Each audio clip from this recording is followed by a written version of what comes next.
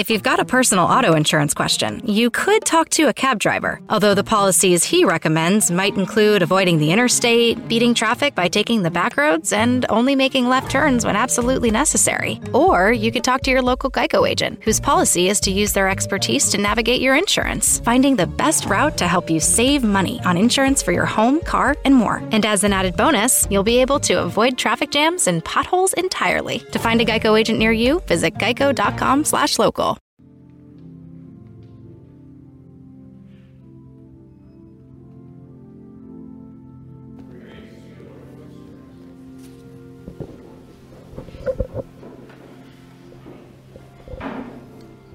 Before we even begin the homily, a few points of clarification.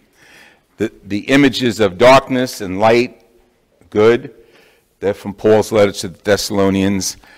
Light being promise and hope, just think of the dawn of creation. Another phrase I want to comment on is the phrase that comes to us from the book of Proverbs, fear of the Lord. It doesn't mean fear, like watching a scary movie. Fear of the Lord in this context, and in the context of the scriptures, is not like what the servants had toward the master, that kind of fear. Of course, he was an ogre. No, fear of the Lord is awe. Don't know why they don't translate it that way, but that's the phrase, awe. Awe means, wow. Wake up this morning, look outside, even amid the pandemic, look how beautiful. The day is awesome. That's awe. So God expects us to live in awe of him. He made us. He's a creator. So living with awe, fear of the Lord, is appropriate. The last book of the book of Proverbs deals with what we heard about the wife as a worthy person. This is not demeaning women or men and putting them in significant positions of authority or hierarchy. It means that every one of us has a talent. So the book of Proverbs is filled with these, you might say, phrases, little comments, little insights, the whole book. This is the last chapter. And this one goes right to the family in a level of respect, okay, respecting each other. Everybody has their roles. Everybody has their roles, and if you do your role right, correctly, you should be held in esteem by the family. And he concludes that section, you'll be praised at the city gates. That's important because the city gates are where the wise men, the elders of the community sat, and people would bring them their problems, their insight for a particular decision, and so on. So it's significant that we look at this worthy wife as a member of a family that respects God and holds God in awe. And even although she's as worthy as a set of pearls, she's also charitable. Again, another important characteristic of a family, to give to the needy and extend ourselves to the poor. Okay, you haven't even started the homily yet. Now we'll get into the homily. Tell me your response. Now, the talents that we're talking about are sums of money. Interesting how the word has become significant, like something we have within us, a talent. A talent is a sum of money, and for great emphasis, Jesus talks about the number of talents, the 5, the 10, the 1. Each talent is like $1 million in today's equivalent.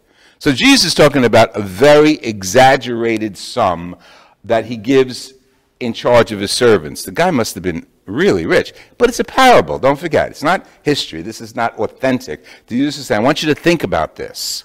God has given so many talents to all of us. And now I want to go into the concept of darkness and the concept of burying.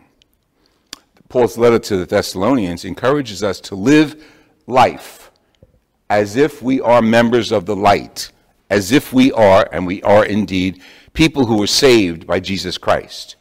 Positive, optimistic, people who hold God in a great relationship of awe. There are people in our society who don't believe that. There are people in our society who have talents, and let's put the word talent aside and let's substitute self-esteem. People in our society who have self-esteem that they don't know about. Low self-esteem, low caring of themselves, deprecating themselves all the time, putting themselves down. And I have to say, as a family therapist, the mother was the problem. No, not really. That's Freud. But family is the problem. When a child grows up not connected to his parents, not connected in a way that is awesome. Now, the kid doesn't have to be put on a pedestal, but the kid has to be a member of the family, the same family we're talking about from the book of Proverbs. Respected, held in awe, held in respect, and loved. And the kid has to know that love. He has to know it sometimes by parents who are affectionate and tell them, sometimes by parents who hug them and kiss them and do all sorts of goofy things with the kid out of love, and sometimes just on a day-to-day basis. The kid has to know he's loved. He has to know he's attached to this family, because that attachment goes with him through life. And when we meet people that look down upon themselves, forget looking down upon other people, we know, inevitably, it started at home. Now, are the parents bad for doing this? No. As they say, kids don't come with little books on how to handle them, but there's plenty of literature online. If you don't have the literature, go for it and study what it means to be a parent in the 21st century. Okay, so we're looking at raising children, but we're also looking at ourselves with these scriptures today. The talents that every one of us has is enormous. And when I figure that you are more important than me, I'm not doing you or me any favor. I'm not honoring you. I'm disrespecting you. Because if I put myself down because you are rich, good looking, the right size, right name, all that stuff, I'm not regarding you as a person created in the image of God. I'm regarding you as the devil. I'm regarding you as someone above me, in control of me. And that begins the level of lack of self-esteem in our families. That's why it's so important to begin it there, where every kid has a value. You don't get a reward for everything. You don't get a prize for everything. You are respected for everything, whether you come in first or come in last. You're respected. That builds self-esteem. But when that kid grows up and becomes a member of our society, and he or she is not sure of his worth, what is he going to do? He's going to bury it. He's going to bury it. How does he bury it? Well, there's more than one way. Drugs are up there. Drugs are up there high. Because for that momentary high, speaking of high, that momentary high, that person is accomplished. He's big. She's important. Reality, look in the mirror. A person who is really hooked on drugs and addicted so desperately on drugs, really, they don't think much of themselves. They're continuing the downward spiral of lacking self-esteem, of burying any remnant of self-esteem. It's a great substitute for a mother or a father. No, it's not. Going for drugs, and physiologically, it satisfies something in the person, temporarily we know, that makes him or her feel important, feel superior, and gives them a sense of grandiosity. But you and I know it's false. Because the authentic person, even if he says, well, I have no talent, you don't have to have talent to live. You are a person. Someone called me up the other day. Interesting. As a family therapist, I hear a lot of stuff. People say, how can you give advice as a priest to family therapists? Hey, I've got history, and I came from a family. A wacko family, but a loving family nevertheless. So I know all the ins and outs, and I studied. The woman called up and set an appointment up, and she had one last question. First time it ever happened. Are you willing to work with people of color? My response was, you're a person. How that person has been challenged in her life. To think because she's a person of color, she has less worth than anybody else I would work with. You see where lack of self-esteem also comes from? Society. Jealousy, putting people down. Because if I feel good about myself, and you're like good, you're up there, I have to put you down to make you equal to me, or push you down even further so I can feel superior. That's burying your talents. That's burying your knowledge of God. That's burying your faith. There are so many ways people put themselves down and bury their self-esteem. Escapism is a great example. Escaping from responsibility, escaping from reality. And God, in Jesus Christ, is giving us this example in a parable, nevertheless, a parable that I'm giving you millions of valuable self-esteem traits. Even if you have one, use it. Knock your socks off. I mean, God is your Father. Say it again. God is your Father. Say your father was an alcoholic. Say your mother was not a good person. We could stay there. We could stay there in that very dysfunctional family. Or realizing through faith and prayer that God is my Father. And He has given me talents galore, love galore. He's given me the entire world. I can honestly say I deserve it because He made me. He put me in this world. And sometimes a person grows up in a really screwed up family. Okay, we can't blame them. Sometimes we do in therapy, but usually blame is not the issue. We can point out the weak traits of a family and the origins of the family dysfunction. We can do that, yes. But the person who's the identified person, who's looking at him or herself in light of the family, has to realize that over and above the family, God is his father or her father. And that gives every one of us an enormous sense of self-esteem. Or it should, if we let it sink in. To show the value of humanity, to show the value of each one of us. See, there's no accidents with God. As we uncover more and more that we know about Him, the revelations are unbelievable. God, the creator of everything that is, the furthest universe you can imagine, everything, every blade of grass, every drop of water, every planet out there, God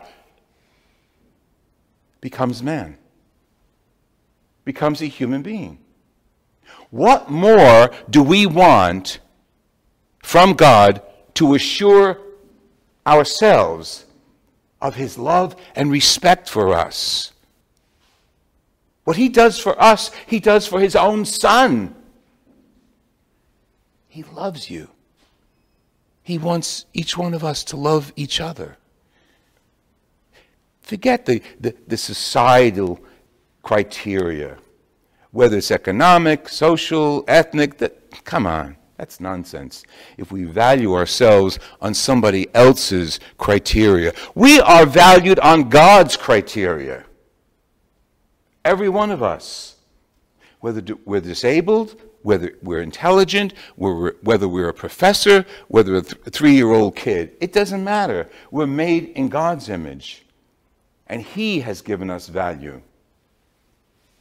Liturgically, we're winding down in this year. We're coming to an end.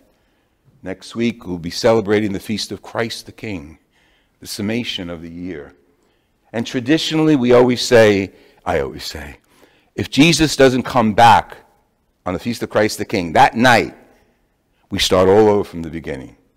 Because the idea is it's the summation, it's the alpha and omega coming to the point of creation.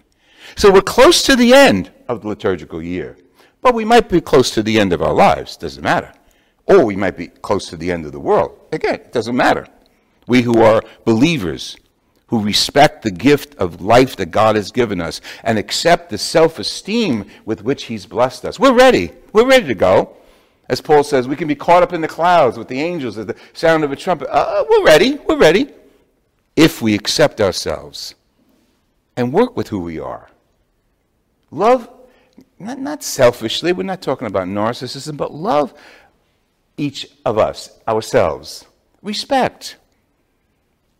And please, don't think, oh, he has something more than I do. He's better than me. That's all baloney. God made him, her, me, same way. We got into the world the same way. Where we landed in the world, different. Sometimes good, sometimes bad circumstances. But each one of us, nevertheless, is valuable to God. He holds every one of us in his hand. He wants to hear from us. He's asking us to speak to him. Speak to him like a daddy. Like, what's that baby's name? Neil? Mia is on her mommy's lap. And Mia is sucking a little nipple there, and she's hugged by her mom. Look at her. That's how God the Father teaches and deals with every one of us. He wants his hands around us. He wants to hear from us. He wants us to rely on him. He wants us to trust him. Sometimes we can do that very intimately in prayer. We do it here in the Eucharist every time we gather. Sometimes we need to have that physical reality that God is hugging me and loves me like I love my children, like I love my parents. And no, we don't hold God before us in fear. We hold God before us in awesomeness. The kids say that a lot. Oh, that's awesome. Yeah, we know. God is awesome.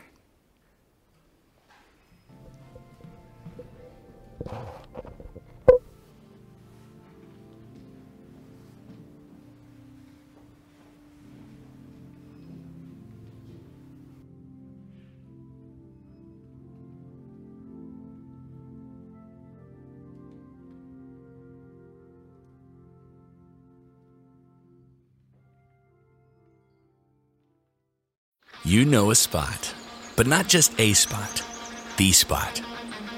Actually, with the all-new Nissan Frontier, you know a bunch of them. But the key to these great spots? Being able to reach them in the first place. Your spot is out there.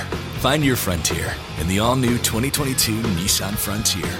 With standard 310 horsepower, advanced tech, and 281 pound-foot of torque. Here's the only sound that's tolerable when a migraine attack strikes. Nurtec ODT Rimegepant 75 milligrams can provide migraine pain relief, which can help break the silence.